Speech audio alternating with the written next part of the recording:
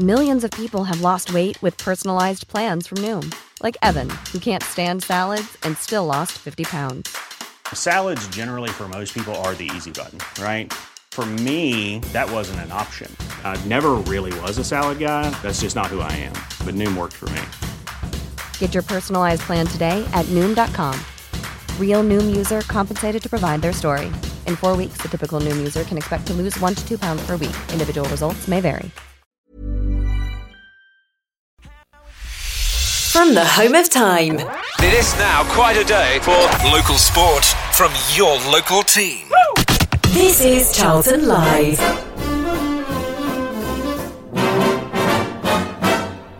When the red, red robin comes bobbing along, there'll be no more sobbing when he starts throbbing his old sweet song. Wake up, you sleepyhead, get up, get out of bed, cheer up, the sun is red, live, love, laugh and be happy. What if I be blue? Now I'm walking through fields of flowers. Rain may glisten, but still I listen for hours and hours. I'm just a kid again, doing what I did again, singing a song. When the red, red robin comes bobbing along.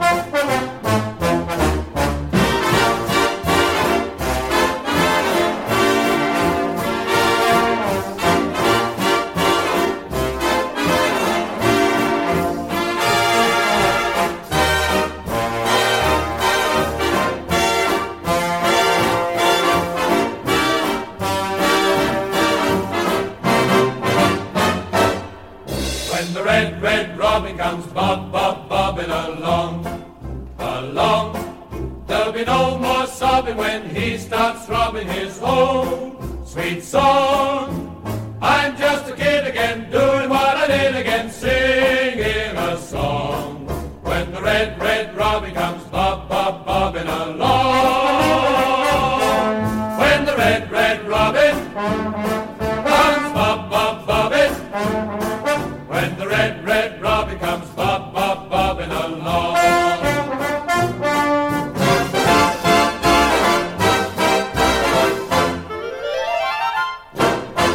So 50 years in attic, 50 years of crap referees and disappointment. I'm starting to wonder if Terry Smith is bad luck. Welcome to Charlton Live.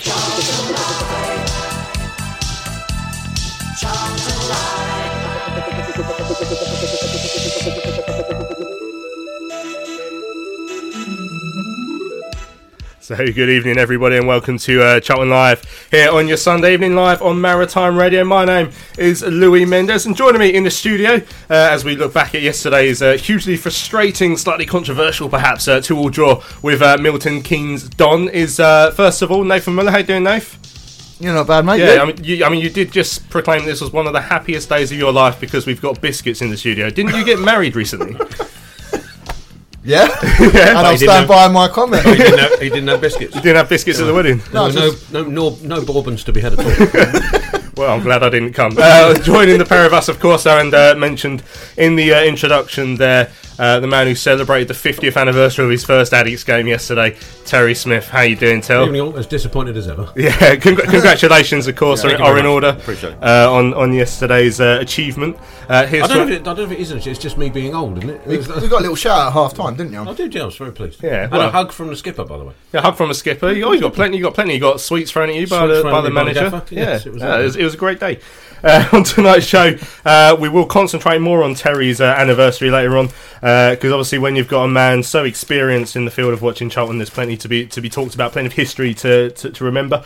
But we will start off by looking at yesterday's game, a 2-2 draw with Milton Keynes Dons, the former club, of course, of manager Carl Rumson. We're going to hear the highlights from that here from the manager after the game. He came in to speak to Terry. Want to hear what you guys made of the game and of course of the important decision right at the end there, the penalty. I put out a poll on Twitter earlier to find out if you guys thought it was a penalty or not. you probably won't be surprised by the results to that, but we will talk about that. We'll do a little bit of history with Terry. Our player in focus this evening is Ben Reeves, so I want your comments on how you've seen his performances so far this season, and if we have time we'll look ahead to the Rochdale game. But of course we are going to be reading out your tweets, your emails, your comments on the Charlton Live forum throughout these shows, so if you want to get involved, make sure you email us, studio@charltonlive.co.uk. You can tweet us at Charlton Live, or you can head over to the Charlton Life forum. There's a thread on there for tonight's show. Just very quickly, Tell, before we go into the highlights, your 30-second summary of yesterday's game. Should have won, didn't, and the referee was an absolute, and I'll leave that there. But look, we should have, before the penalty appeal, before the dodgy, actually even their dodgy equaliser, we should have put the game to bed. We had the chances, we dominated that first half more than I've seen us dominate most teams, and so we should have put them away. We didn't, and as we've seen more than once in the past, and certainly in recent past, that comes back to bite you on the backside, and it did. The sad thing is that if it hadn't have been for two decisions, both of which cost us goals. Excellent. Well, let's have a listen back to what happened at yesterday's game. Here are the highlights, brought to you by Greg Stubley and Mr. 50 Years himself, Terry Smith. It's over in front of the security box on the Charlton right-hand side, swung into the penalty area. McGuinness! Oh, what a header! In front of the keeper to give Charlton the lead. The simplest of finishes, but he had to be there, and he was right on the money. Lovely corner. Little flicked header, Charlton 1-0 up. It's been a great start from the Addicts. It's a lovely corner from Jake Forster-Caskey, and McGuinness does so well. The goalkeeper's there. It should be the goalkeeper's ball. It's in that 6-yard box area, and McGuinness just is stronger. He just wants it a bit more, just flicks it on. And I'm just watching the replay now. The goalkeeper will be very disappointed with it. Nichols, he should have got there. McGuinness wasn't to know. He just flicked it in, and it's an empty net in the end for Josh McGuinness. He's had that heartbreak with Northern Ireland. He's back for the Addicts, and he wants promotion, and he's got the opening goal of the game. 1-0 Charlton. Lovely control by McGuinness. Turn. He's making space for himself, or tried to find Ricky Holmes. Just didn't quite get it right, but Sarr strides forward and takes it over. Takes the shot. Sarr! Oh!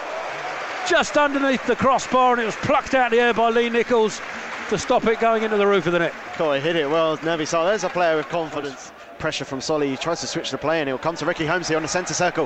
Holmes will go on the run. He's got McGuinness to the right, who he uses. McGuinness approaching the penalty area. Still Josh McGuinness in the penalty area. McGuinness closed down, switches across. Oh, just behind. Reeves will pick it up. Back to Forster-Caskey. Shoots, deflection off the post and stepped out. McGuinness will get on the end of it. How did that not go in? McGuinness will leave this for a Charlton throw. Tries to get onto his left foot. Will now chip towards the far post. Conster's there. Conster flicks it back in. Chance. Too big a header. For Forster-Caskey, got under it in the end. He's right in the centre, right in the 6-yard box, and headers over in the end. He'll be disappointed with that, Jake Forster-Caskey. Too much on it, didn't he? And there is the half-time whistle to conclude a fascinating first half here at the Valley. Ball forward has been picked off by De Silva. Good ball down the line for McGuinness, who can turn. McGuinness looking for some support, and Reeves is offside, but Marshall isn't. And Marshall's run through. Mark Marshall through on goal. It's a good save by Nichols. And it should have been a goal really for Charlton. That was clever work both from Reeves and Marshall, but I cut away. Charlton will have this corner anyway as Ricky Holmes looks to take McGuinness, Marshall and Forster-Caskey all underneath the goalkeeper's nose. Holmes swings it into that near post and Ricky Holmes, you might remember last year against Rosebery, scored directly from corner. Tried to do exactly the same there, I think. Tried to catch out Nichols. Certainly trying to get it right onto the roof of the net in the end. Under pressure from Anike, chips the ball forward towards McGuinness, who flicks to his left looking for Holmes. It's been cut out, but good work from McGuinness to win the ball back from Charlton. And De Silva run forward for the Addicts. De Silva, lovely ball to his right, finds Ben Reeves, shooting opportunity. Reeves, good block. Handball appeals, but I think that's a good block in fairness to Goulburn. He got his body in front of it. Don's trying to find Anike, and the ball's forward. And Reeves gets there first, and surely that's a foul by McGrandles. Nothing given as Reeves goes down on the ground, and MK Dons will play on with Agard. Agard's down the line for Williams. Williams trying to cut in onto his left foot. Good pressure from De Silva. It'll come to Gilby. Closed down by Kashi. He goes left to Goulburn. It crosses in towards the far post. It's over the head of Sarr, and it's headed home by Agard. The back post. Out of nothing really for MK Dons. It's a lovely ball in from Goulburn, and Agard diverts it past Amos. The substitutions of White for MK Dons, and we're level here at the Valley. It all comes down from that missed tackle in the centre field when the MK Dons man just went straight through the back of Reeves, and Charlton were a man down as a result. Awful refereeing, absolutely awful refereeing. A clear foul straight through the back of Reeves, which you can't do. You just can't do it. And Charlton switched off a little bit. The cross came in, and it was a good header. You've got to give him credit for the header, Agard. But there's no way that play should have been even close to being up that far. Gets the ball in the box towards Reeves and finds Reeves. Reeves on the turn. Deflection. Was that handball? It would have probably been a harsh decision. Close. I mean, he might have done, but he was too close. There's no way you're getting that. The ball deflected up into the arms of Nichols in the end. Forward from Amos, goes on the halfway line. It'd be an easy header for Williams. Heads forward, and Constance misjudged the ball, and Ike's through on goal, and Ike fires wide. What a miss from Chucks and Ike. He won't have an easier chance all game. It was a rare mistake from Ezri Konsa. Misjudged the bounce of the ball, and Ike went through on goal. And the former Charlton target somehow fires wide. He had to score, didn't he? He had to score one-on-one with the keeper. You don't slam it like that. Ricky Holmes with it, swings it in. It's close to the keeper, but it's headed away by... Someone's got to be there. It's a good ball. This time by Anike. It's run all the way out to De Silva, who chips it back into the box. Sars onside. Little touch from Sars, straight at the keeper. Score. Straight at the keeper. McGuinness was offside. He didn't try and play the ball. Sars wasn't. Hits it straight at the keeper, rolls it out instantly to the header. It's dropped in midfield to Kashi, who's going on a bit of a run here. Ahmed Kashi, can he tee up Fosu? He can. Edge of the penalty area. Fosu on his left into the box. Oh, it's a goal! Goulburn has put it in his own net. A crossfield ball by Tariq Fosu. Goulburn trying to get his foot round it to clear it away, and all he's done is slam it into the roof of the net. Superb work from Ahmed Kashi in the build-up, and Charlton have the lead with only 3 minutes left of normal time. Oh, unbelievable. The great work from Ahmed Kashi to drive the ball forward. Was screaming for him to pass it to Fosu. I thought he left it a bit too long. In the end, he manages to find a substitute. And I think Fosu's going for goal. He tries to go on his right foot. He looks to take the quick shot. He's miscued it totally, Tariq Fosu. He's going wide, and Goulburn, with I think McGuinness pouncing towards the back, just tried to clear it and has somehow diverted it into the net, and Charlton have the lead again. Unbelievable ending on it. It'll drop to Nesbitt in the box. Oh no! Oh, he's given. Oh no! What? He's given a penalty. No way! This again. The referee is a yard away, and the official over here on the near side has given a penalty.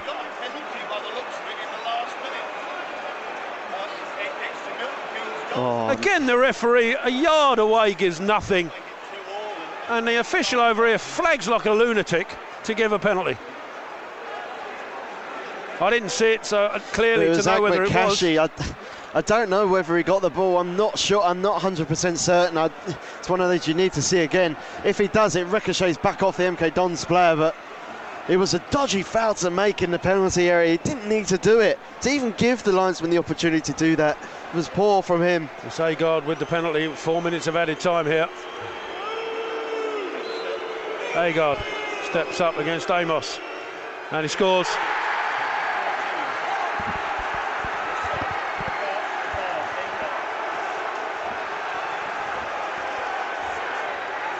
And the officials have conspired, I think, to rob Charlton of that.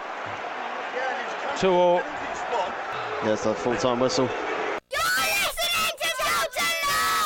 So welcome back to Charlton Live. That was the highlights of yesterday's game, and some very shouty mascots who came into the studio beforehand. Now, I mean, so many talking points from the game, but you're always going to focus on the main one, the last one, the penalty shout, Nath. You walked out as soon as it happened. Oh yeah, no. So as soon as I saw the liner with his flag, which I wish I could shove it somewhere, but but yeah, as soon as I saw that, I didn't even see him get the ball. I walked out straight away, and I was. Oh, so you didn't know he saved it then? Eh? Yeah, no. I think I was just past the club shop when I had the Raw. So yeah, I mean, from my view, I couldn't see it, but like Greg said, I mean, it was silly maybe on Cash's part to put a challenge in there, but I'm still unsure looking at it. But I would say it's more of a not a penny than it was, but I don't know. But I just thought the referee, from where I could see, the referee had a direct view of it. So then if he's in the best line of vision and he doesn't give it, then surely you'd only go to your lino if you're in doubt as a backup, wouldn't you? Because you're supposed to be the main man in the middle, surely. Sorry, come on, carry on. Well, my theory on this is, and I do like to put some conspiracy theories out there quite a lot, is I think so. I believe the referee hasn't made a decision because he's not sure. Now the linesman, rightly or wrongly, and in my view wrongly, has made a decision because he is sure, and therefore the referee, being not sure, can't overrule his linesman who is sure. So that's why I think he can't do it. Can I add to the conspiracy theory? Yeah. I think the linesman wasn't sure either, but he had an opportunity, having been really had his ear burnt for the most of that second half by Nielsen from the and the MK Dons dugout generally. I mean, really been giving him a hard time because, to be fair, he'd missed pretty much everything the whole game. I mean, some of the challenges that were going in, and we go back a bit further. The officials lost the game. I'd say two-thirds of the way through the first half, and suddenly it became a very, very beforehand there was nothing in the game in terms of spite or any of that. Suddenly, two-thirds of the game, because a few challenges had gone missing from both sides. Because I thought their centre half Aneke had been clattered a few times and he didn't give it. Certainly, McGuinness had been clattered regularly and nothing was given. So it developed into a game that it shouldn't have done. And there was that flare-up just before half-time, wasn't it, when I think it was George Williams who took down Ricky Holmes and held him on the ground as well. So but you're right. It did become a bitty and an aggressive game. And that suited MK Dons completely.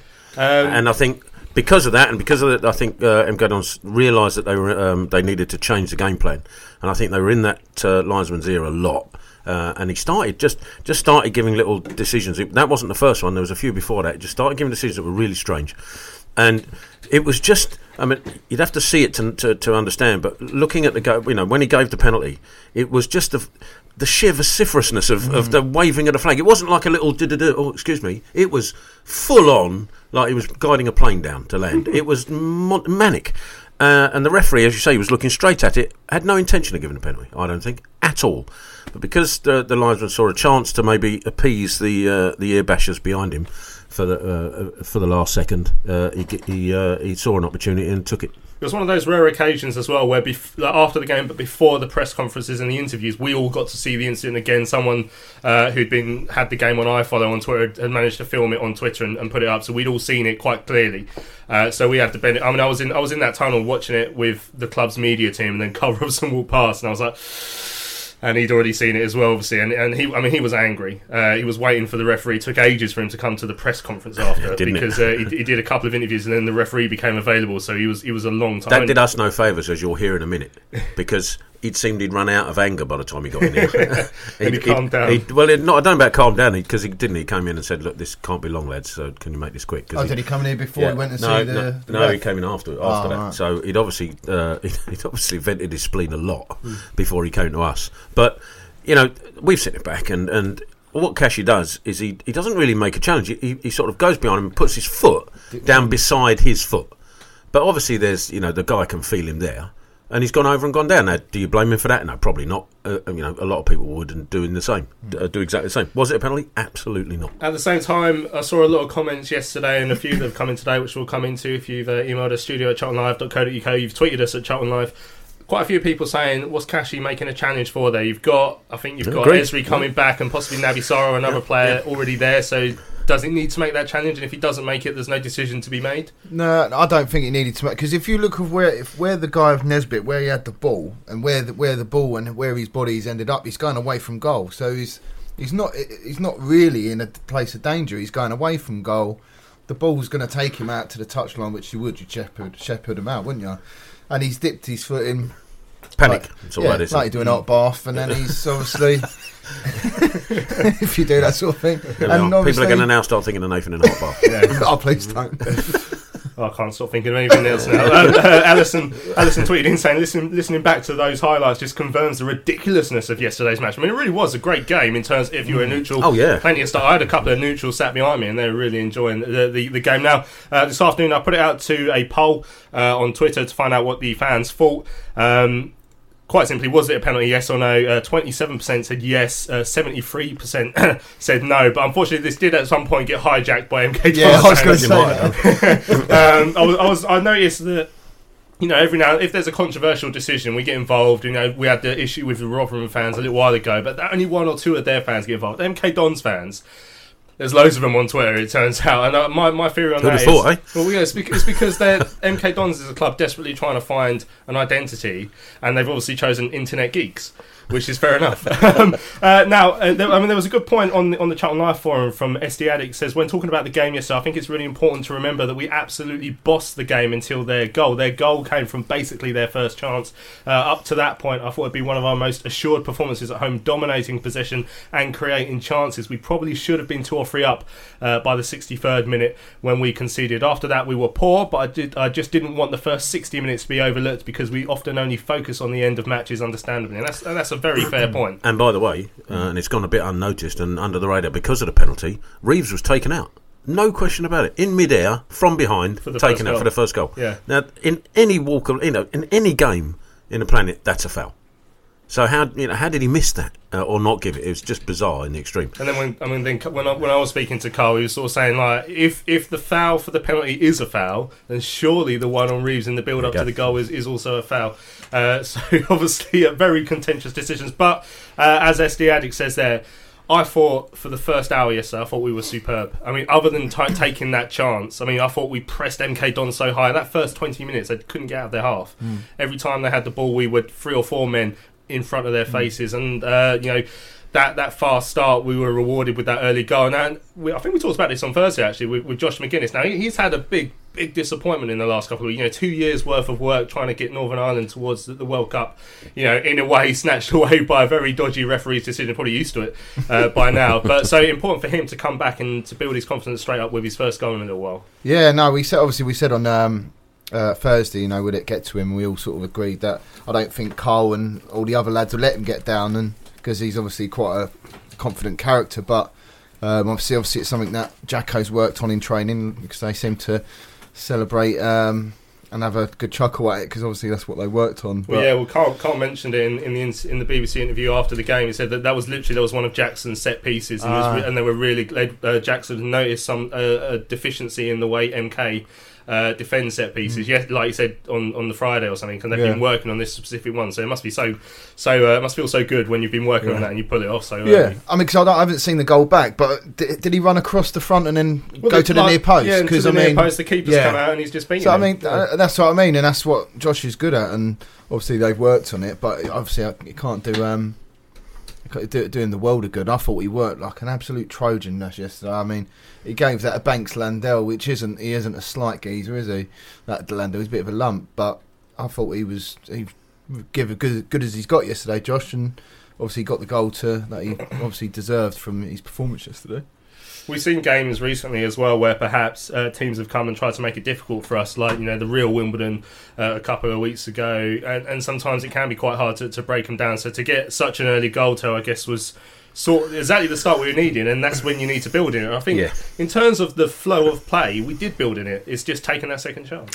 Yeah, I think so, and I think maybe I know we're sort of second guessing a little bit and possibly clutching at straws, but let's say it's a more up to speed Ben Reeves and Mark Marshall, or a fully fit Fosu and Clark on that side in that first half, rather than what we had, and maybe we'd have exploited it a bit more, because Mark Marshall, I thought he put a shift in, a real shift, but he just seemed reluctant to try and take his man on too many times for me. Cut back inside, and we know he can cross the ball superbly. So maybe I was probably a little bit disappointed that he didn't try and take his man on a bit more and give McGuinness the ammunition he craves to build on that first headed goal, because as we saw, they didn't deal with that particularly well at all. We didn't get enough crosses in the box after that for me. I think it's actually possibly a bit remiss of us not to mention the move that led up to the corner before the goal. It's a superb move. They ended up releasing Jake Forster-Cassidy down the right. In terms of free-flowing football on the floor, I mean, intricate passing around the edge of the box, and we try it a lot, but that was the first time that we really pulled it off, and it looked excellent, and thought we were going to get a chance from that. Yeah, I thought we looked very very good. That's one where Holmes was it Holmes that sort of hit it? It was Holmes and Forster-Cassidy all involved. On the right. Yeah. I mean, there was loads of times yesterday. We was so I sit out there with Paul, and you just sit there and go, we actually look really fluid and look really, it's like nice to watch us nowadays. And like you say, we've done it a few times, and they just couldn't get the ball of us. They couldn't, even with our back four when we were 1-0 up. That Chukwuemeka was just huffing and puffing, sort of getting the ump, because they just couldn't deal with us just passing it around them. And obviously Holmes drove at him and he passed out wide, and like throughout that first half, we looked so comfortable on the ball.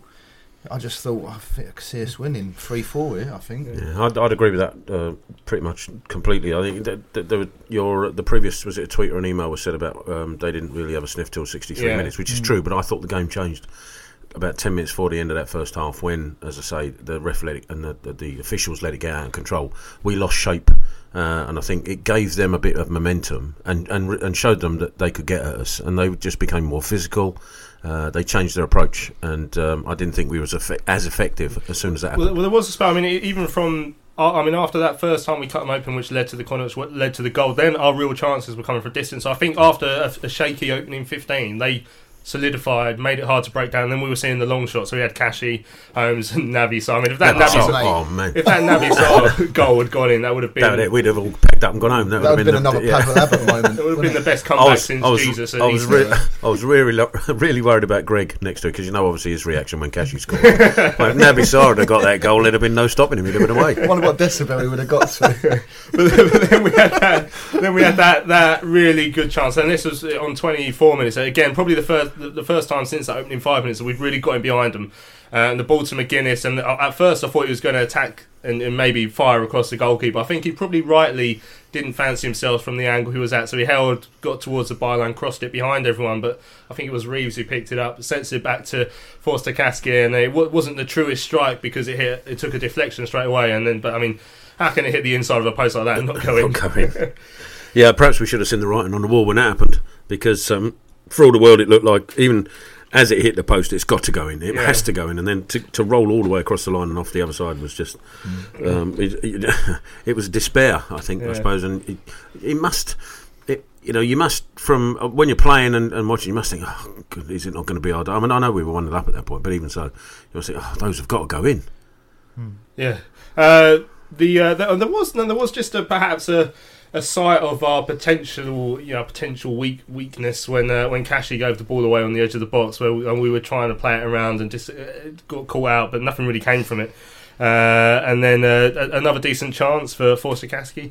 The corner headed back towards Konza. Forster-Caskey headed over, and there has been times this season where we've taken a goal and now we're listing chances that we miss, and then we go on to rue it. And I guess that is one of these cases. Sadly, yes.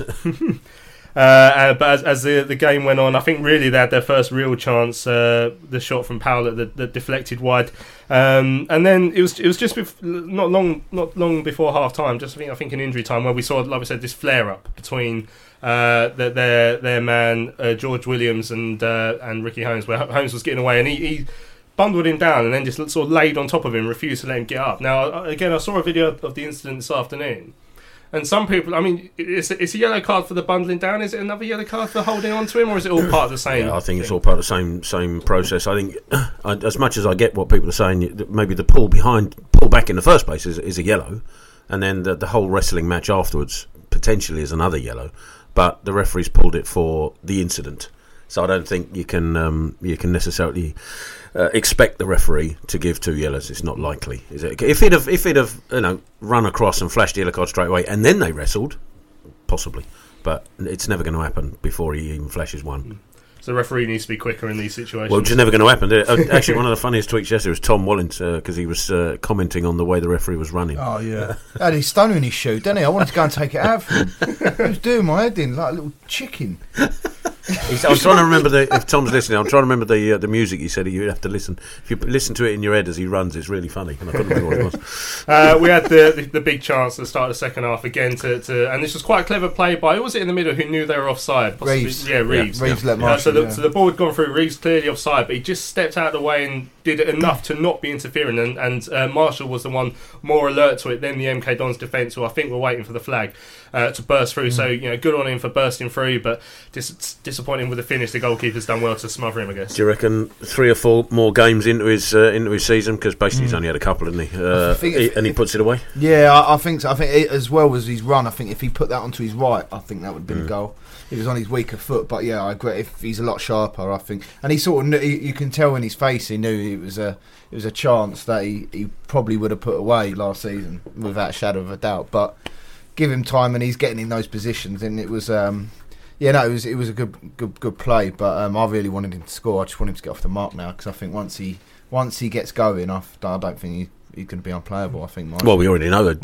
We've witnessed it from first-hand experience. Yeah, exactly. And it's funny because everywhere we go for away games, they all pretty much seem to say the media team or the people in the opposition areas say, "Oh, you've got that Mark Marshall now, haven't you?" Oh, he ripped us apart when he came down here to Bradford. It was the same as last. It was the same as last when we first got Holmes. And who did we have first game of the season? Was it Berry? Yeah, and Berry was saying like, "Oh, you've got that Ricky Holmes," and I don't think I've seen him and stuff. And yeah, so it looks like we've got a player. Just want him to get up to speed now, just so we can see the proper. Yeah, it takes time, doesn't it? Yeah, of course it does. Yeah. Hopefully, we've seen some glimpses already. Now we've mentioned the build up to the goal. We felt it was a foul on Reeves. But after that, I guess you are gonna look at the defender for the goal, and I think are you going to question whether Naby Sarr got caught underneath the ball a bit there? Was the cross too good? Was his position not quite right? How do we go with that? Yeah, I still think we were all still expecting the referee that he should have pulled up for the foul. I think we switched off. Yeah, I think you can't. You got. It was a decent finish. You got to give him credit for that, and they exploited the gaps, and there were gaps. Maybe we got. I think it was Naby and maybe even Ezri got dragged towards the ball rather than concentrating on who was in the box. And I do think they just all had their head around the fact that should have been a foul. Yeah. And they weren't concentrating. It was interesting because Robbie Nielsen made all these substitutions in sort of quick succession there at the start of that second half, and it changed. And it did change. Yeah. It was one of the subs, Kieran Agard, who scored both goals in the end. Now, straight away after that, Ben Reeves had a shot from inside the area. Some appeals for handball from Reeves himself as well, and from behind the goal. But it was very close, wasn't it? Yeah. I'm not sure you can give that. No, really. I mean, I was right behind it. I think you'd be harsh to give it. Too close, and he didn't lift his hand up or anything. It wasn't. What's the phrase? Wasn't in an unnatural position. Unnatural position. So I'd have been. That would have been more surprising than the one he eventually did give. And then a huge chance for Chukwuemeka bursting through. Now that miss was shocking, wasn't it? Going bursting through. You have to work the goalkeeper at the very minimum. In the end, he took out MK Dons' oldest fan, who of course is 42, sitting behind the goal. But yeah, I don't know what Ez was doing for that guy. He let the ball bounce, didn't he? I think, and he just sort of. I don't know what happened, or from my view, it just looked like he's tried letting the ball bounce and he's been out-muscled, I think. Do you know, I mean, I said it before the game, and this is not an I told you so thing by any stretch, but I think Naby Sarr, who's actually been a revelation this season, I think, compared to what we saw before, and Ezri Konsa are both very similar style of players in as much as they want to play football, which is fine when you're dominating the game, and they're not getting a look in. I thought the first half they were exceptional.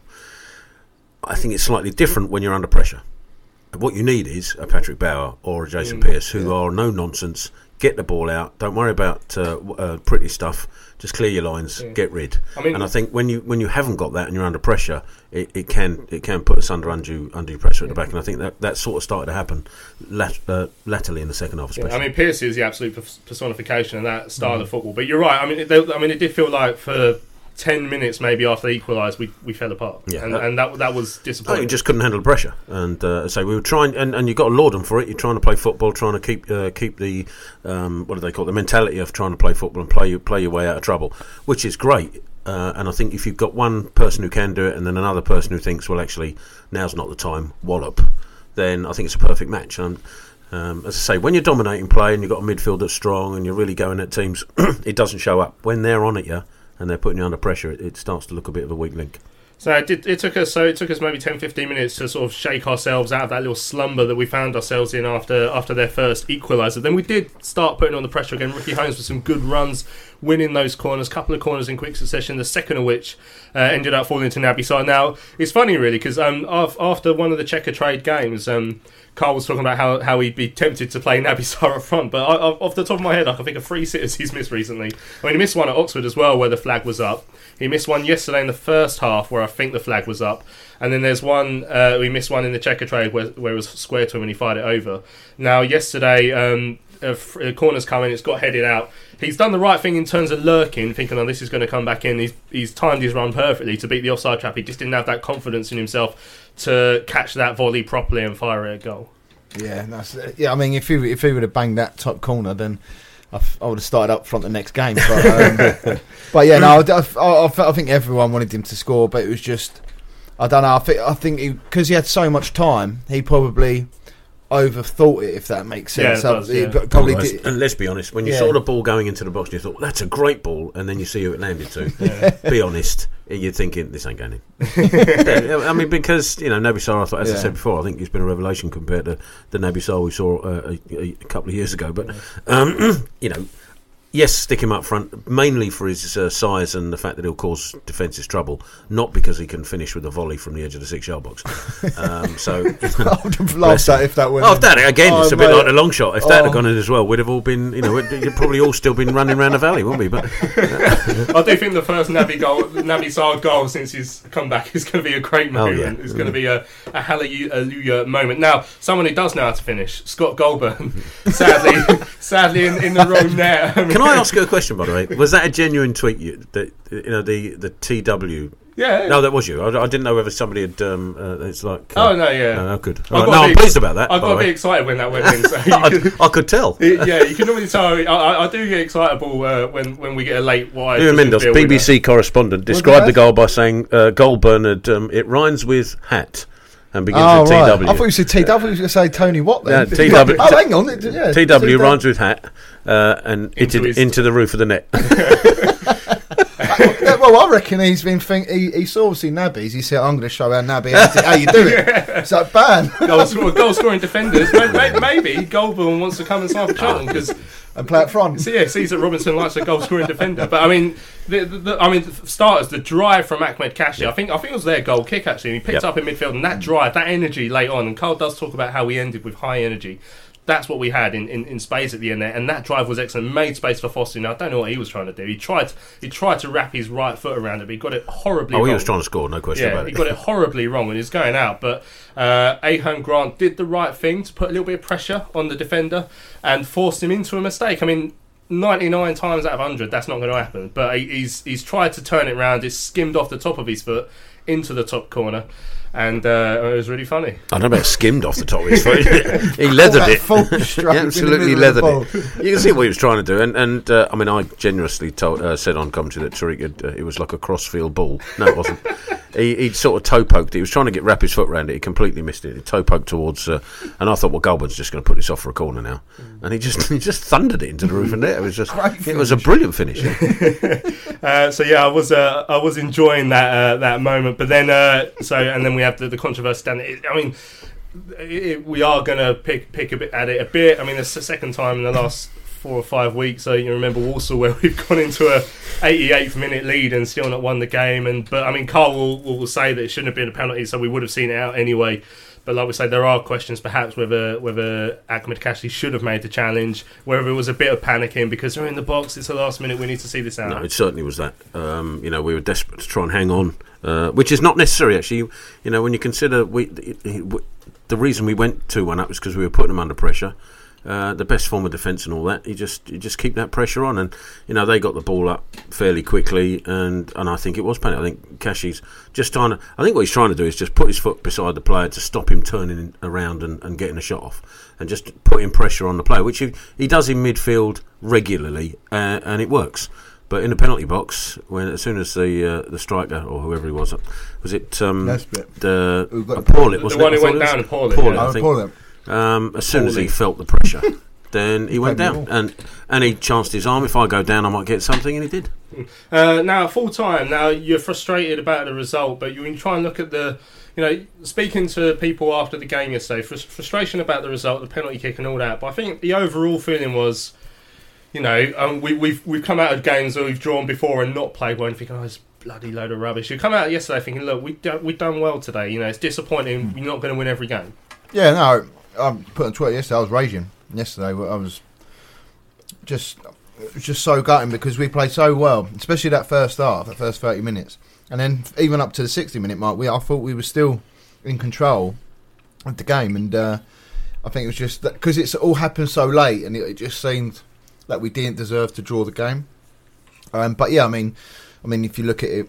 In hindsight, yeah, we played really well. We're sitting third in the league. It could have been worse, like it has been previously. So, and we've got 2 games in hand. We've got a big game on Saturday. So it's gutting, but in the context of things, yeah, it's gutting, but we didn't lose. That's the thing. If we lost, it would have been like. I think what compounds it is the fact that Shrewsbury go up and score a last-minute winner, and Bradford beat Wigan. Yeah. So I mean that sort of compounded the whole frustration at the end of the afternoon, I think. But we have got those 2 games in hand, which is important to remember. Now, obviously, Carl Robinson, after having calmed down a bit, came in to speak to Terry Smith after yesterday's game. If you listen carefully, you'll be able to hear him lobbing Quality Street at Terry at the start of the interview. Joined by Carl Robinson in the studio, and can you possibly put your emotions into words? Well, words that are able to be broadcast anyway. No, first and foremost, everyone wondering what I'm doing. He's eating one of my sweets, is what you're doing. Was it 50 years to today that you first 15 to the day. 50 to the day.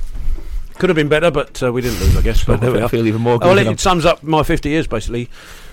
Some great football, great people, frustration, and rubbish officials. That's pretty much what I've witnessed over the last 50 years, to be honest. Snap. Not 50 years, though.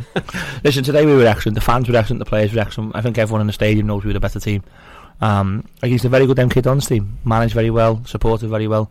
And we deserve more. Our fans at the end showed the support again that we needed. The players are on the floor in there. Got to pick them up. Got a few injuries, but we go again on Tuesday.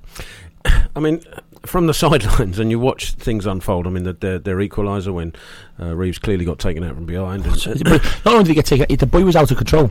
He was airborne. Yeah, absolutely. And the referee that close doesn't give it. Is when you're on the sideline, is the writing on the wall almost? Do you feel there's something's going to happen that's not going to be right? Yeah, but that's football. Listen, today I'm proud of our club. Sometimes in life that I think we're always judged on so many different components of life in general, and the one thing I always say, even to my daughter, that things that are out of your control, never worry about. There'll always be people that'll be trying to dig you out or say things, but if you have no control over it, don't let it affect your psyche, don't let it affect your mood, don't let it affect your talent. Not that she's got many, I'm only joking, Jasmine, she doesn't. But never let. So it's the same with the players. Don't let something out of your control. What we had of control of today, we achieved our goal, and that's all I can ask. Is it now a case of trying to turn that into not into positive? That's not the right word, but will it be its own motivation? Over 2 months now in the league without a defeat. That's enough for motivation. We're going to go through bad times, bad performances, bad results. The roller coaster of the Football League season is what it is, and we're in a great position. We've got 2 games in hand on some teams. We've got some big games coming up, some difficult games coming up. And for us, we've just got to keep soldiering on, keep marching on, keep playing our style, keep believing in the badge, keep believing in the players. We had a Sergeant Major come in and speak to the players and did the team talk before the game. We spoke about what a team is. And I finished off with my players and just said, a good team doesn't always get on. A good team has so many different fractions to it that are different. But they all have one common goal. And we look like we have one common goal. And we've got to be willing to go to the edge with each other and hold each other when maybe they're leaning over the edge and drag them back and push them over the line and push and shove and do what it takes. And today I think my players really played with the desire. I'd like to thank Sergeant Major who came in and spoke to us, and I thought it was very inspirational in what he said. Even the plaque before that we opened up for PCK Palmer, that was again another lovely touch. This is a very unique football club. A very, very unique football club, and once again my players are proud to play for it, and as a manager and as a staff we're pleased to be here working, and I just feel that we've been let down by something out of our control, but like I said, it's not going to affect us because we had no control over it. But it was rubbish. You got a tough period of games coming up. Obviously, you got some in quick succession that's going to test your squad to its limits, I guess, with a few injuries as you just mentioned. Is that does January not come quick enough in that respect? That depends who we're winning. That's a good point. Yeah. But looking, we've met players, we've met agents. We're starting to plan for January. Yeah. Well, I don't know. It's impossible to put into words today. Obviously, first half, especially, we played some magnificent football, which must give you cause for. Yeah, listen. Again, I'm always proud. I'm always proud of my players, as you know. But for you, congratulations on 50 years. Thank you very much. I'm sure there'll be many fans listening who've done a lot longer. Oh, yeah. I felt so much more pain, and just as much enjoyment. And hopefully, we can bring them times back. Appreciate it, Carl. Cheers, mate. Thank you. Cheers.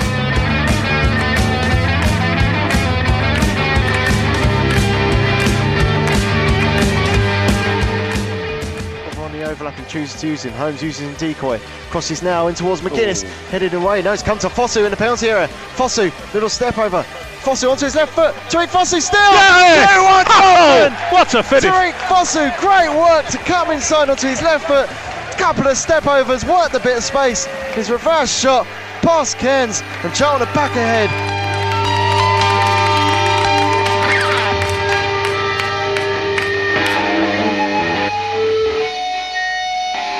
Oh, I've not got a cat, but if I had a cat, I'd be kicking it all over my house tonight.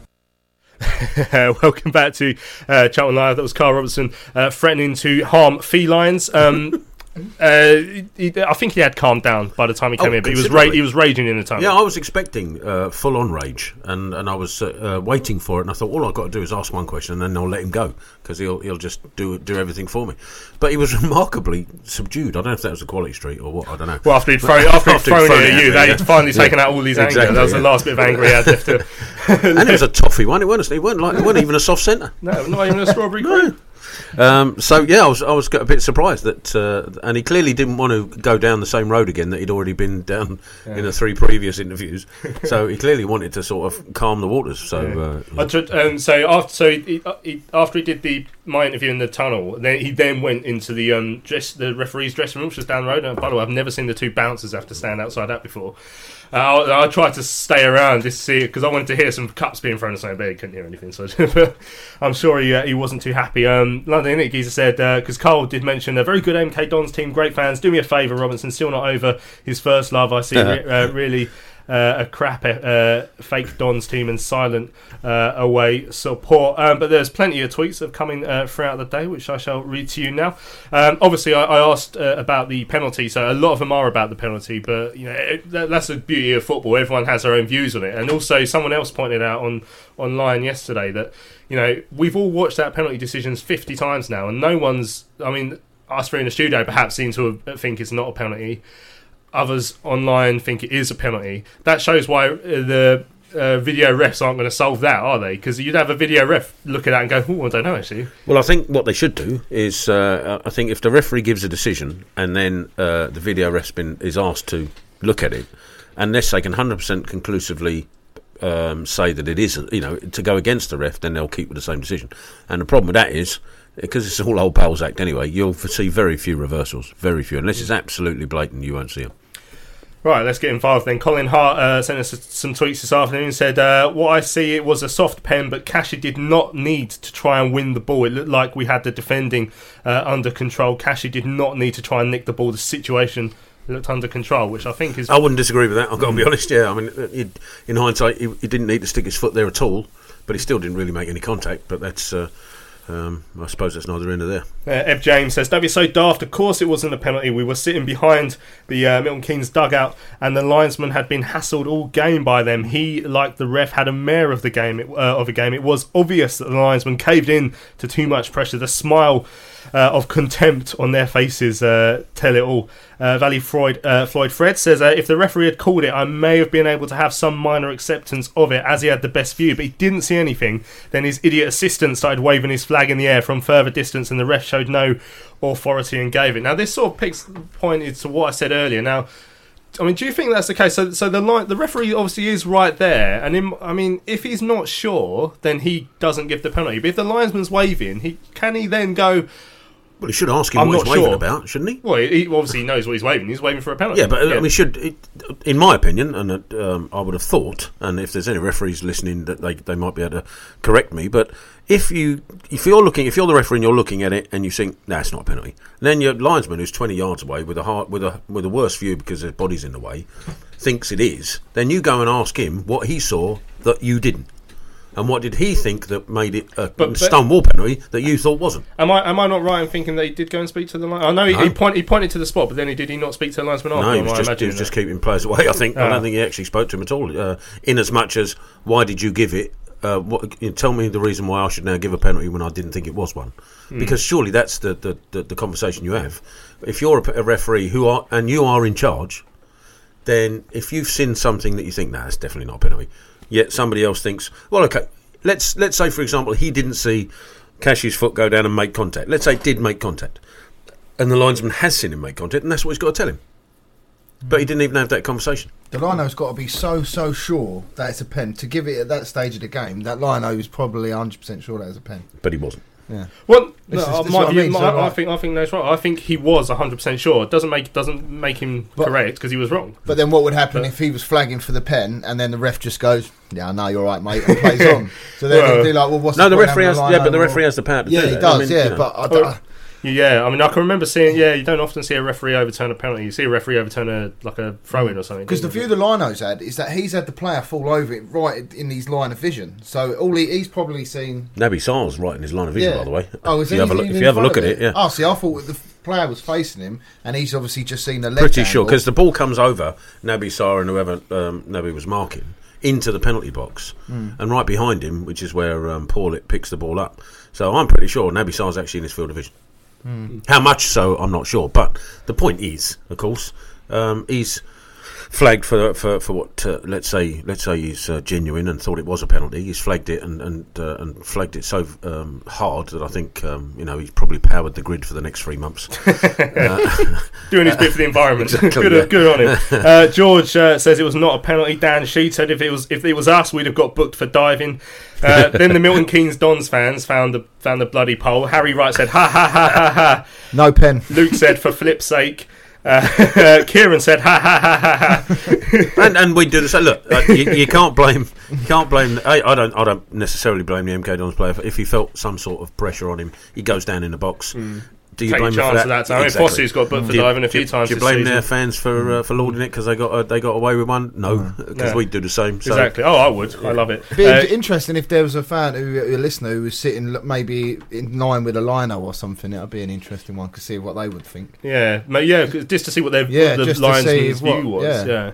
Gamby said it was a soft pen. The player going away from goal, Cashy, shouldn't have gone tearing in and given the opposition player a reason to go down. As much as I like Cashy, he's made a few mistakes this season that have cost us goals. F. James carries on. We have the makings of a very good competitive team. Marshy and Reeves will be instrumental in building this team. What I saw yesterday was so refreshing, fresh in the tackle. Must not let Holmes go. Cashy is so gritty, Kasky so tenacious. The list goes on. I mean, Nathan, you were lauding up Forster Kasky before. Yeah. Yesterday was like before. I've always seen Jake as one of the what they call like luxury, or as Robbo would say, a maverick, because he loves that one. But he's just really fluid, really technical on the ball. But yesterday he reminded me a lot like Bose when he was younger. So he was very aggressive in his tackle. There was a few times where he put himself about a lot more than I've seen him this season. So you usually have Cashy will do all the sweeping and all the nitty gritty stuff, and then Kasky a press. But yesterday he was diving in and winning the ball, and I thought Kasky played. I think Cashy had one of his poorer games for us, but I thought Kasky was unbelievable yesterday. I really enjoyed him yesterday. F. James carries on. Carl Robertson must be allowed funds to bring in who he desires. Come May 2018, we'll be preparing for a consolidating season in the Championship. Forgive me if this sounds rather ridiculous. Let's forget about worrying about the present owners. Better the devil you know. If we do make the Premier League under this stewardship, then we should get on with supporting our club. Now, interesting points from Ev there. Obviously, he's saying if we make the Premier League under this stewardship, and there's a large majority of fans, I'd say a majority of fans out there who believe that we're not going to make the Premier League under this stewardship. We certainly would have made the Premier League under the way he's been running the club in years gone by. Some would argue that it's now looking a bit different now. Sounds like he just leaves Carl to it, which has paid dividends this season a bit. But yes and no. I mean, I think January will be huge in that respect. That'll be, such a telltale sign. There have been times in watching Charlton that there have been pivotal moments, and I think this January could be up there with one of the biggest, because I think if we go and invest, they're talking about Leon Best is training with us. That's a relatively cheap option, but let's hope he does a job. They're talking about players coming in. Carl mentioned it in the interview with us. They've targeted players. Now, if they're able to bring players in and nobody leaves, then I'll probably put my hands up and say, actually, we seem to have turned the corner in terms of how we're running our football club at the moment. But if we sign a few, let's say, free transfers, loans, which help us up to a point, but then get rid of 2 or 3 of the key players that we've got now at the moment, then they'll be back to square one. It's interesting. There's talk at the City Addicts meeting about Konza, and a certain price was named, and he may go, and but at the same time, I remember Lee Bowyer said in the interview in the summer that he thought he would go, and he didn't go. So hopefully that's Carl just preparing for the worst. I think they put a price tag on him. I think that's clear from the last time, and people were sniffing around for Konza, and we said, well, if you're going to buy him, and that's a healthy change, because when you consider what we let Joe Gomez go for. So that's a healthy change. But if somebody comes in with that price tag, does that mean we're going to say yes? And arguably, he's been one of our better players this year, and we know how good he can be. And I'd just like to see him see the whole squad stay as it is and add to it. Yeah. Because if you look at, I think one of the reasons we probably didn't see that game out yesterday is, let's say if we'd have had Billy Clark and a fit Tariq Foster on the bench, and maybe one or two others, then we wouldn't need to have, and I don't mean this, Joe Aribo's still a young kid. Carlin, isn't necessarily your answer off the bench in certain tight games like yesterday. Replacement potentially, or somebody like Josh McGuinness is. When you look at the bench we had, apart from Tariq Fosu, you're looking at the bench thinking, who else is going to come on and actually change the game? And Joe Doddo isn't going to do that. Bless him, is he? So, I think our squad depth is still relatively weak. It's interesting, Ev's point about better the devil you know. Now, I'm not certain we know the current devil we've got, because the devil we had 3 years ago, 2 years ago, 1 year ago, interfering in teams, we've all seen the emails, getting involved where he shouldn't, players coming in and out from where they shouldn't. I mean, that's a devil we knew before, and I didn't like that devil. The current devil, according to Belgian press, having just sold St Truden, he's tired, he's lost his interest in football, he's not getting involved. Carl admitted during the week that he hasn't spoken to him for months. The current devil is not the devil we knew.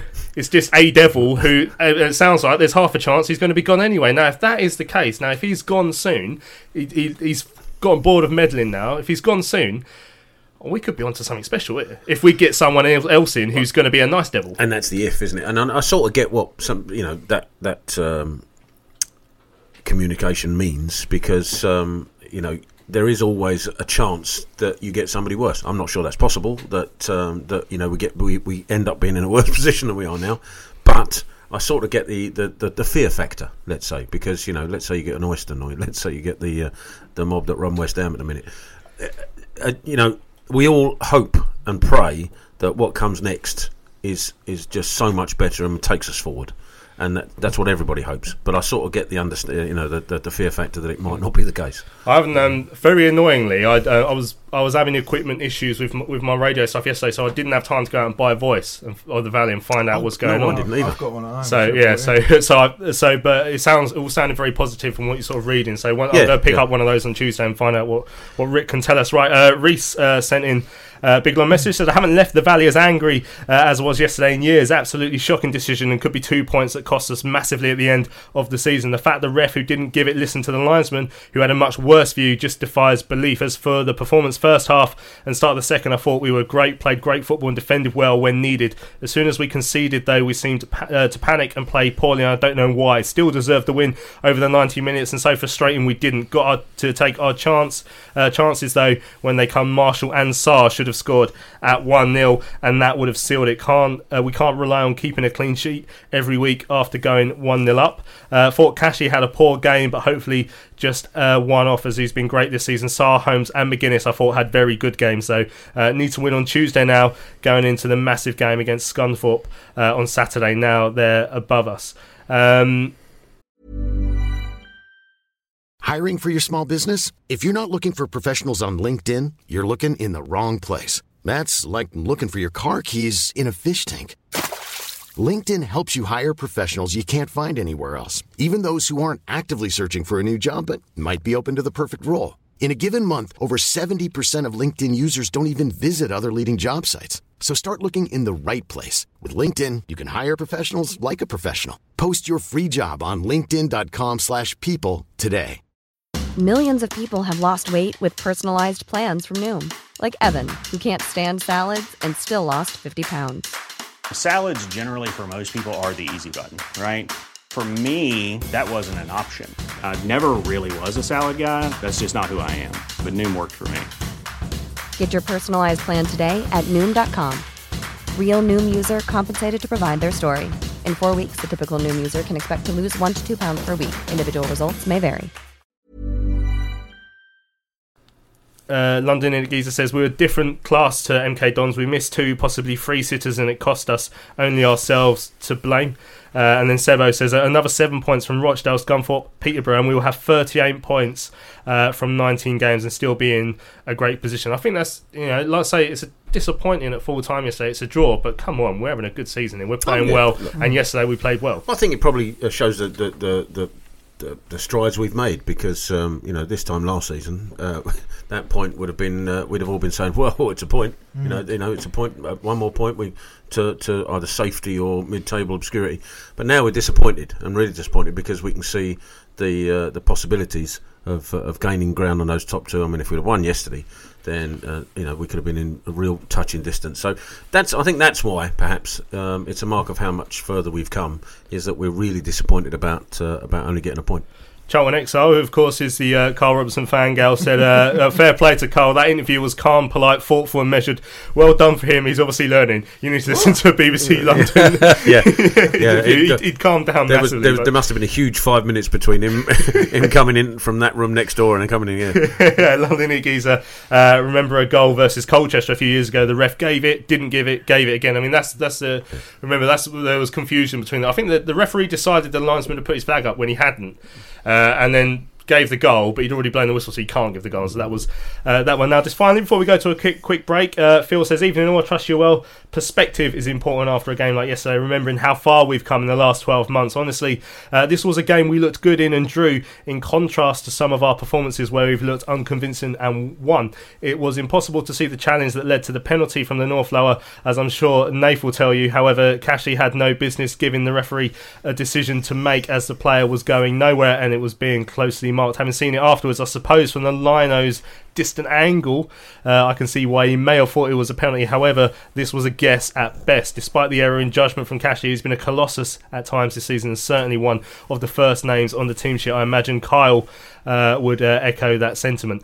What I did see was Ben Reeves clearly and cynically being taken out in the build-up to the first goal. I'm sure there were things we could have done better afterwards to prevent the goal, but the way we play, losing the ball in that area, leaves us susceptible to counter-attack. Overall, plenty more positives than negatives to be taken from yesterday's game, in my opinion, and I thought Konza and Sarr in particular looked impressive, with the latter unlucky not to score. We'll go again Tuesday. Great show as always. All the best from Phil. Thanks, Phil, for your message there. And if you guys want to have your say on anything, don't forget our player in focus in the second half of the show. Later on will be Ben Reeves, so there's tweets out there about Ben Reeves. If you can respond to them, let us know what you've made of him. He's scored 4 goals already.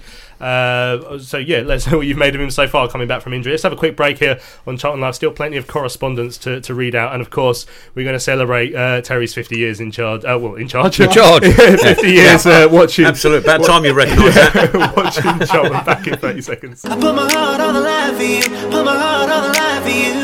And further out to Foster on his left. De Silva's on the overlap. De Silva, ball into the box, looking for McGuinness, gets his head there, but just skips off his head, in fact, and Solly will pick it up on the far side. Chip ball banging in the box, headed clear, drops to Ricky Holmes with a shot.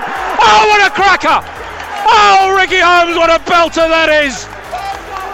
Absolute stalker of a shot. put my heart on the line for you. My heart on the line for. Welcome back to Charlton Live. Thanks to Glove Pup, who's been making our new idents, by the way. That's not my choice of music. David, on Glove Pup. Midlife crisis, isn't he? That started 50 years ago for him. Right, we've got plenty of emails that have come through on yesterday's game. The first one's from Chris Davin. Says dodgy pen and a foul on Reeves for the first goal, but that's no excuse for me. He said he sent it back on his way home from an entertaining 2-2 draw. We should have put the fake Dons to bed in the first half, but we didn't. Konza had his worst game in a Charlton shirt. Maybe Robert advising him to leave had an adverse effect. Let's face it, if your manager advises you to leave, is it really any motivation? Now, I mean, see, this is quite hard to read because, I mean, Carl it's all second-hand quotes anyway, because it was at the City Addicts meeting, and we don't know exactly what he said, but some people are saying he said something along the lines of, if I was him, I'd probably be tempted to leave. But is that not just footballers' mentality anyway? That depends who comes in for him, doesn't it? I mean, it's like Joe Gomez. If Liverpool comes a calling, or any of the top 6 sides come calling from the Premier League, you're going to think, well, actually, and if I've got a really good chance to go, then you wouldn't blame them for doing so.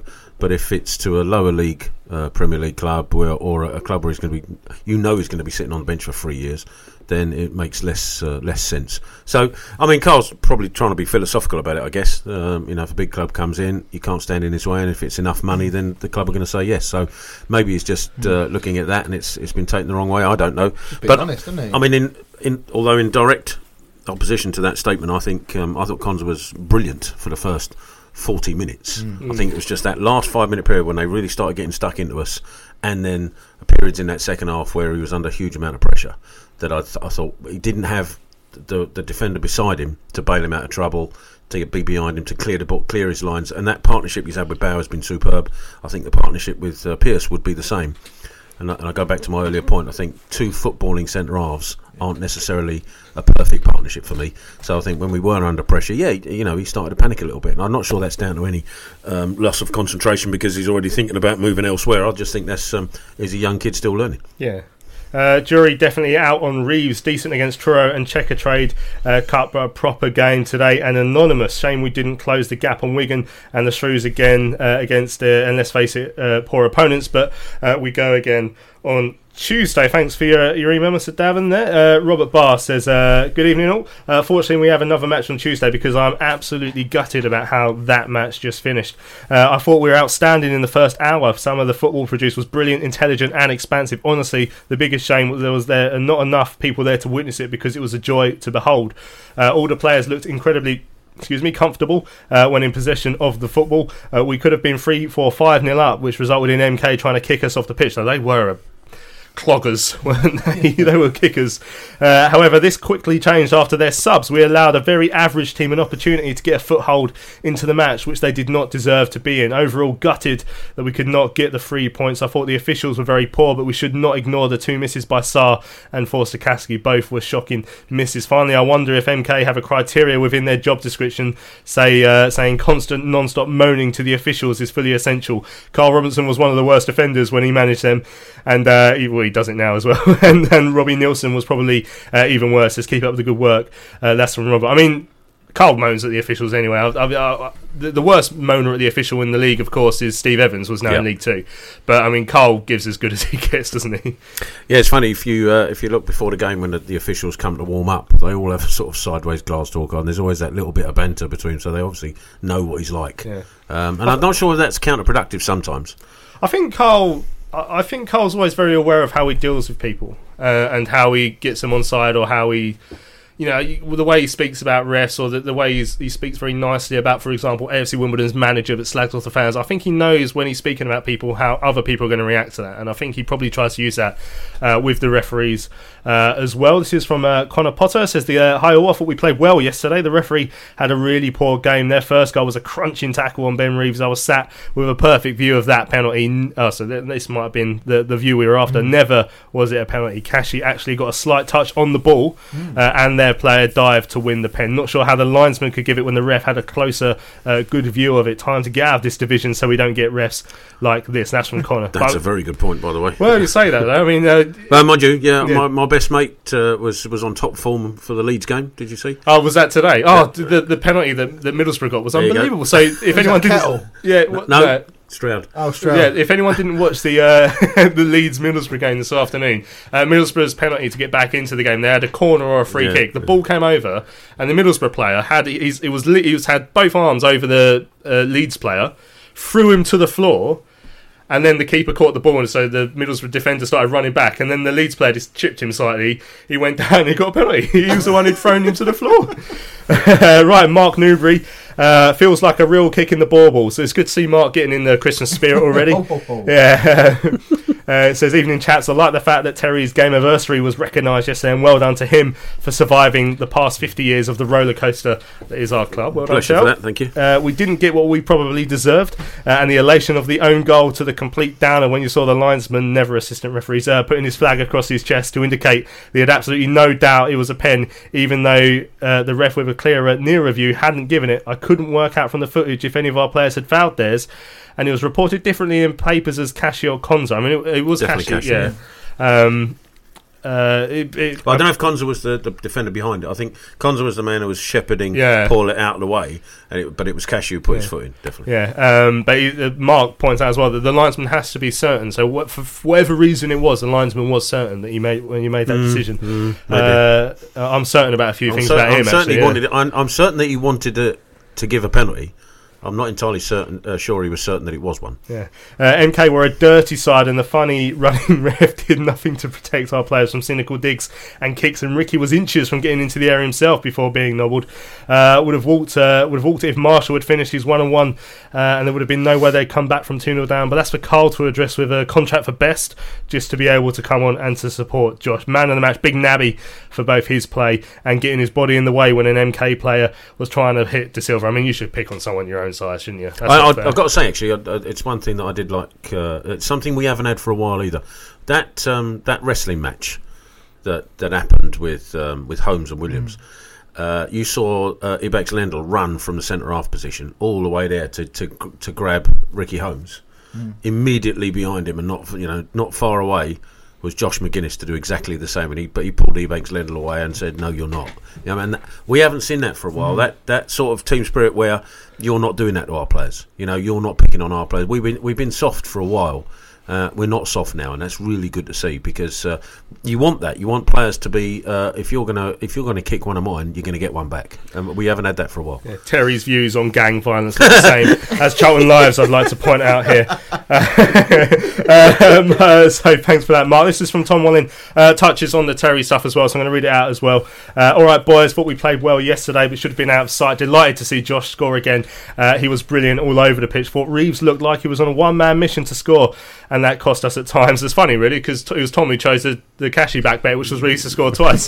So maybe Reeves was aware of that, trying to win some money for charity. That's actually Tom's fault. Naby and Ez looked comfortable in the first half, but once they got their goal, looked a little shaky. Ref was a complete moron. Terry. Thank you. Ruined the game, blowing for decisions that weren't, ignoring ones that were, hate blaming officials for results, and think despite him we should have won anyway, but he didn't help. The worst thing about him was his knees up Mother Brown running style. That's the one. I was trying to think of the tune, that was it. Followed closely by his school teacher come here gestures every time he booked someone, and his sheer incompetence at doing the job he's paid to do. On a more positive note, massive congratulations to Terry on 50 years following Charlton, spending half your life following a basket club like this. Basket case club like this is no feat. Yeah, it's a quarter, isn't it? In all seriousness, it shows passion, dedication, loyalty and care to follow a club for so long through ups and downs, and that deserves a celebration. I look forward to celebrating it next month. Yeah, by the way, if you want to join us to celebrate Terry's, we're all going down the Road of Denmark after Both. Oh, yeah. You're right? Oh, yes. We've got work to do. I'm not doing any work that day. No, I'm day off. All right. Greg and Tom doing it? Yeah, probably. I don't know. Whoever. I don't care. So basically on 23rd of December after the Blackpool game, we're all going down the road. I'm on the source beforehand and after. Just do the commentary. That's what you normally do. No, I'm in the terraces. I'm back to singing like a lunatic. I like that. I bet you get kicked out or something. Yeah, probably. Stroud's going to be referee. So he's looking forward to it. It says win Tuesday and we can put this behind us. There's plenty of good in the performance, so I'm not too down, just so long as that Wazuk isn't refereeing. I mean, Terry's unlikely to be asked to be refereeing, so so there we go. Now this is from Bob Knight. Now this is on a television programme which I haven't actually watched yet, by a lot of people have said it was very good. Now this was a television programme with Alan Shearer talking about dementia. I think it seemed to be related to heading the football, and a Charlton player, a former Charlton player, was involved. It says, hi guys, the Alan Shearer programme last Sunday on the football-related dementia had a feature on Matt Tees. Matt, did you ever see Matt Tees play? He was in the side, my first ever side. Yes. He's in one of these programs. Matt was a favourite of mine in the late 60s and was known to probably head a ball as forcefully as a lot of players could kick it. He once got on the end of a driven clearance on the edge of the box with a diving header that whistled past the keeper for a goal. My fondest memory was the Cup replay 1969 against Palace at Selhurst, when Matt and Ray Treacy took Palace apart, although Palace missed a penalty. After the game, I went into the fish and chip shop in Charlton Village, and Charlie Wright, our goalkeeper, and I believe Matt T's brother-in-law, came in. I asked him if he had saved the penalty as it was at the other end to us, but he said it hit the post, although he had it covered. These were ordinary, down-to-earth guys who played a sport they loved without the rewards now in the game. I wish Matt and his family all the best in their lives going forward. Now, Tal, we want to talk. I mean, you talk about Matt Tees quickly because, like I say, he was involved in your first team. But I don't know too much about the player. So what can you tell us about the player? Because obviously, some fond memories from Bob there about. Yeah, absolutely. I mean, I don't. If I'm honest, I don't remember Matt Tees hugely individually because I was only 6, and so individual players tend to pass me by a little bit at 6. It wasn't really till the next couple of years I started really sort of focusing on individual players. But certainly had a reputation for exactly what he's been describing there as being that sort of.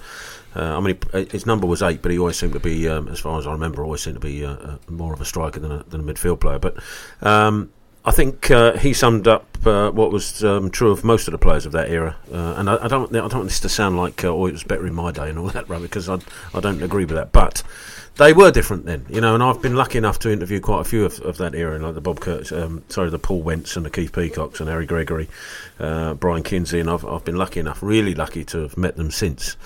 And they are really down-to-earth people who just saw themselves as really lucky to be doing a job that they loved and not being paid a huge amount for it. Obviously, relatively compared to other people of that era, they probably were, but they just loved playing, and they played far too often with injuries, and that's coming home to roost. And I think the whole dementia program highlighted that. I think it's. If it's proved that that's the case, then something has to be done, of course. I mean, something seriously has to be done. Now, quite how you do it, there's two schools of thoughts. One, obviously you just stop kids heading the ball until they're 18 or 19 or something. But on the other, you won't have any technique then? Yeah, well, that's the point. On the other hand, they don't have any technique, and it could be worse by the time they go then to try and head a ball in proper football, as it were. So I think heading the ball properly and being taught how to head a ball properly may be more of an advantage than just stopping them doing it at all. Now, back on the referee situation, Matthias Johnson, who, as we know, is a referee himself, it says, stupid penalty to give away, but Carl should focus on his player's performance rather than the referee. A positive performance. Looking forward to Portsmouth. Typical referee's answer, that. Right. Let's have a break now. And as we've been mentioning throughout the show, 50 years since his first Addicts game yesterday for Tell. So we're going to have a little Q&A to find out Terry's favourite and worst memories from those 50 years.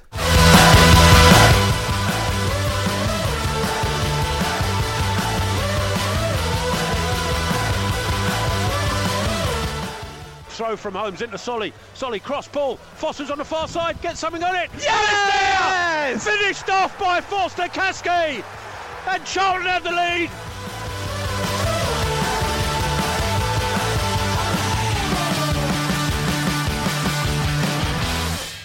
Fat enough ugly and stupid enough to take it.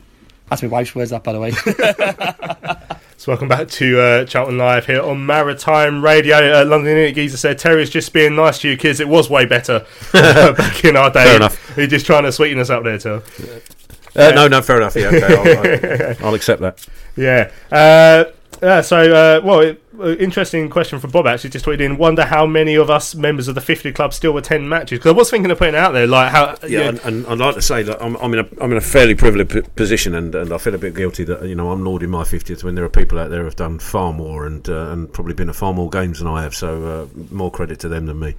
But at the same time, it's a nice... oh, no, don't get me wrong, I'm lauding it big time. Yeah, nice, yeah, and lots of nice...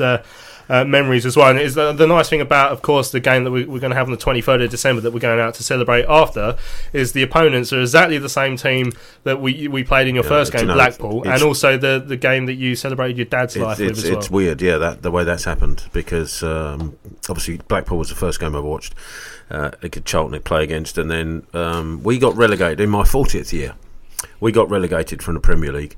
Blackpool got promoted from League One, so we were facing them again in the Championship in my 40th year. So when that was obviously going to be the case, I thought I'm going to do something special on that particular game. And all I thought at the time was we'd just go for a drink up. I'd probably retrace my old route by getting a 96 bus from Crayford to Woolwich, and then a 177 up to Charlton or something like that. Nothing huge. Then of course my father passed away.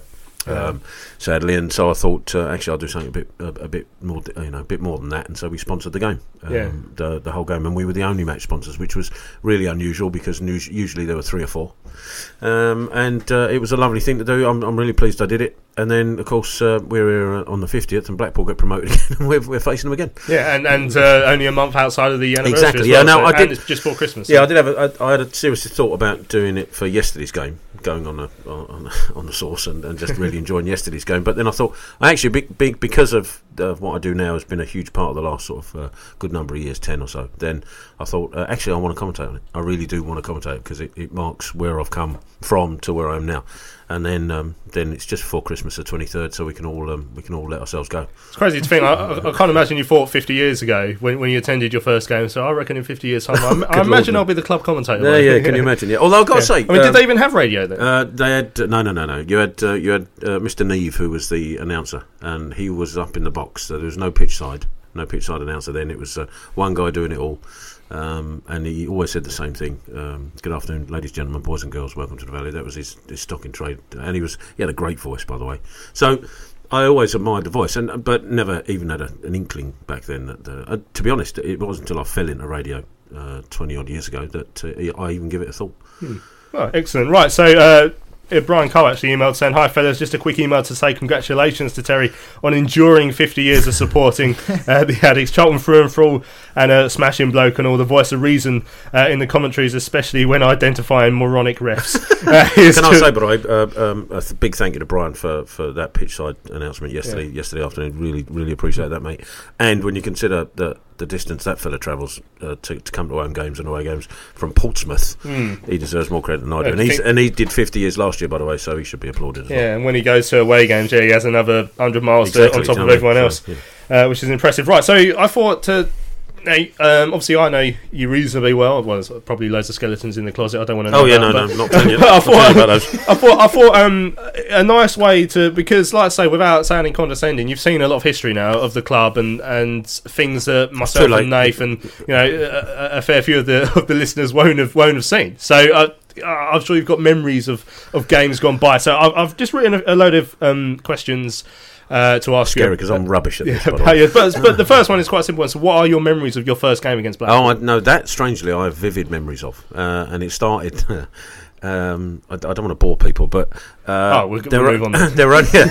There were only two reasons my dad took me out anywhere. There were only ever two, and one was to get me a haircut, and one was to go and get footwear. They were the only two. So the haircut was in Crayford, and it was, you see pictures, if you're in the barbers or in the hairdressers, you see that old school picture of a bloke hacking at a kid's head with a pair of shears. That's pretty much what he was, right? So they hadn't even invented scissors? No, short back and sides with a pair of shears. And so that was one, on a plank. That was the one choice. The second choice was footwear. Now, my dad, for whatever reason best known to himself, was obsessed with sandals, and open-toed ones at that. Exactly right. You ever tried to play football in open-toed sandals? In November, by the way. It's really difficult, and you can get into fights for that sort of stuff. You go to school wearing open-toed sandals. It was, even back then, it was a deal.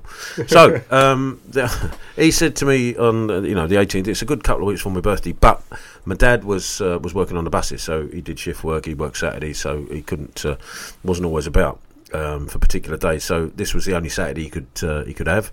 So he decided to take me, and I had no idea where I was going. And I've got to say, before that point, there was only one football team in the country. If you believe the television, if you believe the papers, if you believed everything, there was only one football club in the country, and that was Man United. So it's all you ever heard about. Georgie Best, Bobby Charlton, Dennis Law, the whole Paddy Crare, and the whole team just were the only thing you ever saw. So, to all intents and purposes, I love football, watching football on the telly, but, all I never knew were Man United fans, Man United players, and so Bobby Charlton and all that. So, when he said, he didn't tell me where I was going, I thought, first of all, it's haircut. We got a bus. Oh, Christ, it's sandals. Then we stayed on the bus past Bexleyheath Clock Tower, which I'd never been past Bexleyheath Clock Tower before. I thought the world ended at Bexleyheath. A whole new world. Well, often if you're in Bexleyheath, people have thought. Yeah, there you go. And then I ended up in Woolwich, which was a different planet, to be fair. But and then I had to ask him where we were going, and he said we're going to watch football, Charlton. So in my 6-year-old head, I'm thinking we're going to see Bobby Charlton. Oh no! This is true, and I remember that vividly. We get the bus ride up to get off at outside Ransom Walk. That walk down it used to be steps then, by the way, down steps to Ransom Walk through the archway, and then you first see the ground, and that was just that was just awe-inspiring for a start. And then we go through the turnstiles, and then up the steps into the covered end, And that again, to see the pitch unfold before me was just wow. It's a wow moment. So he sticks me behind the goal on the railings, because that's what happened then. The kids were by the railings. The parents got their space behind them, and my dad, I think, ended up about 6 or 7 rows back. And then the players came out, and that's another thing. And you just think to the Red Robin. I think this is just a different world, superb. And then the game unfolds, and I'm loving it, and I'm hooked. And then as the players come out, I've turned around thinking my dad's close, and he wasn't, of course. And I said, "Which one's Bobby Charlton?" Because you do, because that's what I thought it was there for. And some bloke said, "It's Charlton Athletic, not Bobby Charlton, you stupid boy." And that stayed with me forever. And then the game I followed, balls whistling past the goal and all that. Just utterly hooked from that moment on. Yeah, well, funny enough, that was my next question. When did you realise you hooked? That was it, straight away. And then my dad obviously couldn't take me again for a good few years, or at all actually. So because you're embarrassing with that as well, obviously, because of his work. So I think we went. He took me once then to an FA Cup game. I'm pretty sure we were playing Crystal Palace, but I couldn't swear to it. And I do believe Malcolm Allison was the manager. And then he took me to Selhurst Park to an away game, and that was a mission, as I remember. So he took me sporadically in between. But then from the age of about 10, I started borrowing money off him to get the bus to Charlton and to get in on my own. I was 10 and I was going on my own. You wouldn't do that now, would you? No. So, but it was fairly safe, other than a few run-ins with some West Ham fans in Woolwich. Pretty much every other week. Surely they'd leave a 10-year-old boy. No, not if they got scarves. They were fair game. Yeah, silk scarves. I used to save up money for silk scarves, and then probably get them nicked in Woolwich by West Ham fans. Yeah. Oh, that's a bit harsh. I'm glad they lost today. So throughout those years, who was your favourite team? Your favourite season? It's difficult to say season actually. I suppose I'd have to say 79-80, because that's when I first got a job, and then I could afford to go home and away, and I did 2 seasons running home and away. And it's the first time, because before I was only coming to Charlton then, borrowing money off my dad, coming to Charlton. I couldn't get to away games at all, couldn't afford it, and he wouldn't let me anyway. So that season 79-80 was the first time I went home and away. So that's probably, when you go to Grimsby on a cold Tuesday night, or Walsall on a cold, and I hitchhiked to Walsall, I remember once. Was that the game you told us we lost? Well, no, we were winning 2-0, and then Dick Tideman gave away 2 sloppy back passes, and we ended up drawing 2-2. I got soaked through to the skin that day as well. So that season probably is the one that I remember most, because I think that what that did, it cemented my passion for the club. I think, compared to others, I pale into insignificance. There are far more passionate fans than me, but that home and away sort of meant that I thought then I was proper Charlton. Who's been your favourite player throughout the years? And that's a really tough one. My first ever idol was Ray Tracy, because he was Irish and he was a striker and he scored some real spectacular goals. I think you've seen a few of them on the telly. The one against Derby specifically, where he volleyed it into the top corner.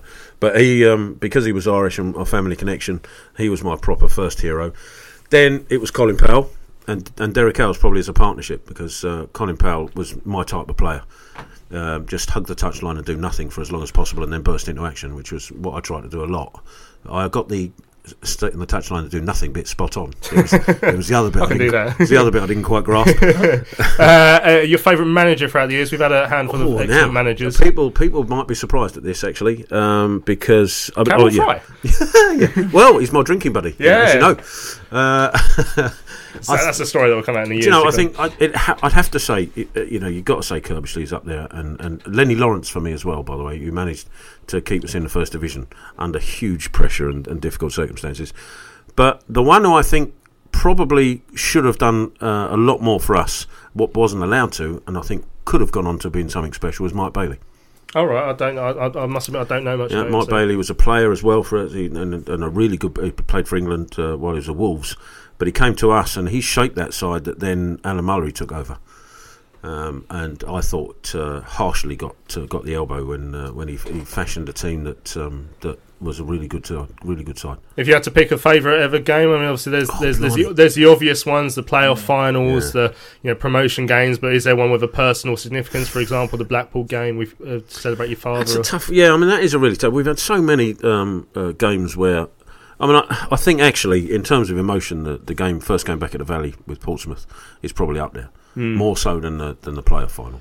Yeah, because that really meant a lot to me being back. Because I said I didn't just fall in love with this football team.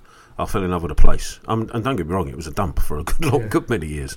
But it was a place where, you could escape the normal nonsense at home or at work or at school or whatever it was. And so the whole building and football pitch was what drove me to this place. And so coming back here was special. And I think my final question, I'm going to have to skip a few because we're running out of time. And sorry, boys. I think I know the answer to this. What's the closest you've come to packing it in? That's pretty much the answer I was expecting. Yeah, I don't think I've ever that close. I haven't. Yeah. I think I've come close to walking out a few times, but never ever. I think have I ever come close to thinking, no, there's no way I'm not coming back here. That's what I thought. Excellent. Well, Tel, it's been great to hear that. Actually. I appreciate that. Congratulations on your 50th anniversary. And like I say, on the 23rd of December, we're all going down to Rosa Denmark after the Blackpool game. So if anyone wants to join us to celebrate Terry's anniversary, we will do. Right, we've almost run out of time, but there is time to do this week's Player in Focus, which is Ben Reeves. Now, I've got a feeling that Ben Reeves is going to be one of those players who either scores goals or does nothing. I've just got there's something about him that I think he's going to do that. So but I did ask. I've asked the people on Twitter. Fred says he thinks there's more to come still after the 4 goals he has already scored. Because don't forget, he's scored a hatful of goals already. Now, if he can keep up a decent scoring ratio, and he did have a couple of chances yesterday, then he could be a real asset from midfield, which is where our goals come from. Yeah. Reece said he's performed well in the cup games like Crawley and Fulham in the Checker trade, scoring in both, but wasn't as good as I'd hoped yesterday. Certainly a good second choice between Clark and possibly first choice if he can prove himself in a league game a bit more while Clark is injured. London Eagles says agree, though maybe he's not fully fit yet, but for me Clark is a lot more threatening. Views on that? I think Clark's a lot gets about the pitch a lot more, or has done so far, but it's a bit harsh to compare at the moment because Reeves has only had a couple of games back since coming back from injury. So, I've got to be honest. I'm really desperately trying to remember what Ben Reeves was like when he played against us, and I can't. So I remember him scoring goals. That's the thing, I remember him being in the right place at the right time. But the FA Cup game against NK at home last season, he had a couple of chances as well. I remember him looking quite good. Now, we've almost run out of time, so I'll retweet your tweet, Bob, about your first game back at the Valley. But it's also congratulations from Matthias for your anniversary. Thanks, Matthias. Appreciate it. Obviously, it's back at the Valley here on Tuesday, and I'm glad that Mark Newbury's just brought this to my attention. It says because I love a stat. I love tweeting stats to try and ruin it for everyone.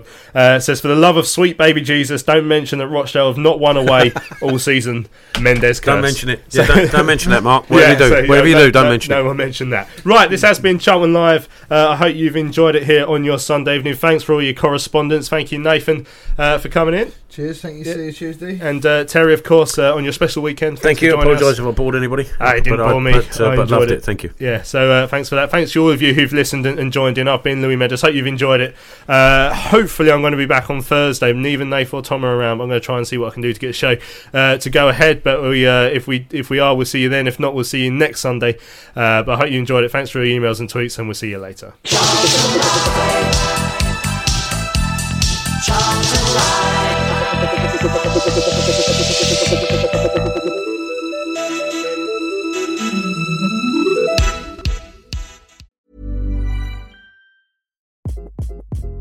Hi, this is Craig Robinson from Ways to Win, and support for this podcast comes from Invesco QQQ, the official ETF of the NCAA. The future isn't scary. Not realizing its potential, however, could be. Just like on the recruiting trail, I've seen potential come in many forms as a coach. Learn more at Invesco.com/QQQ. Let's rethink possibility. Invesco Distributors, Inc.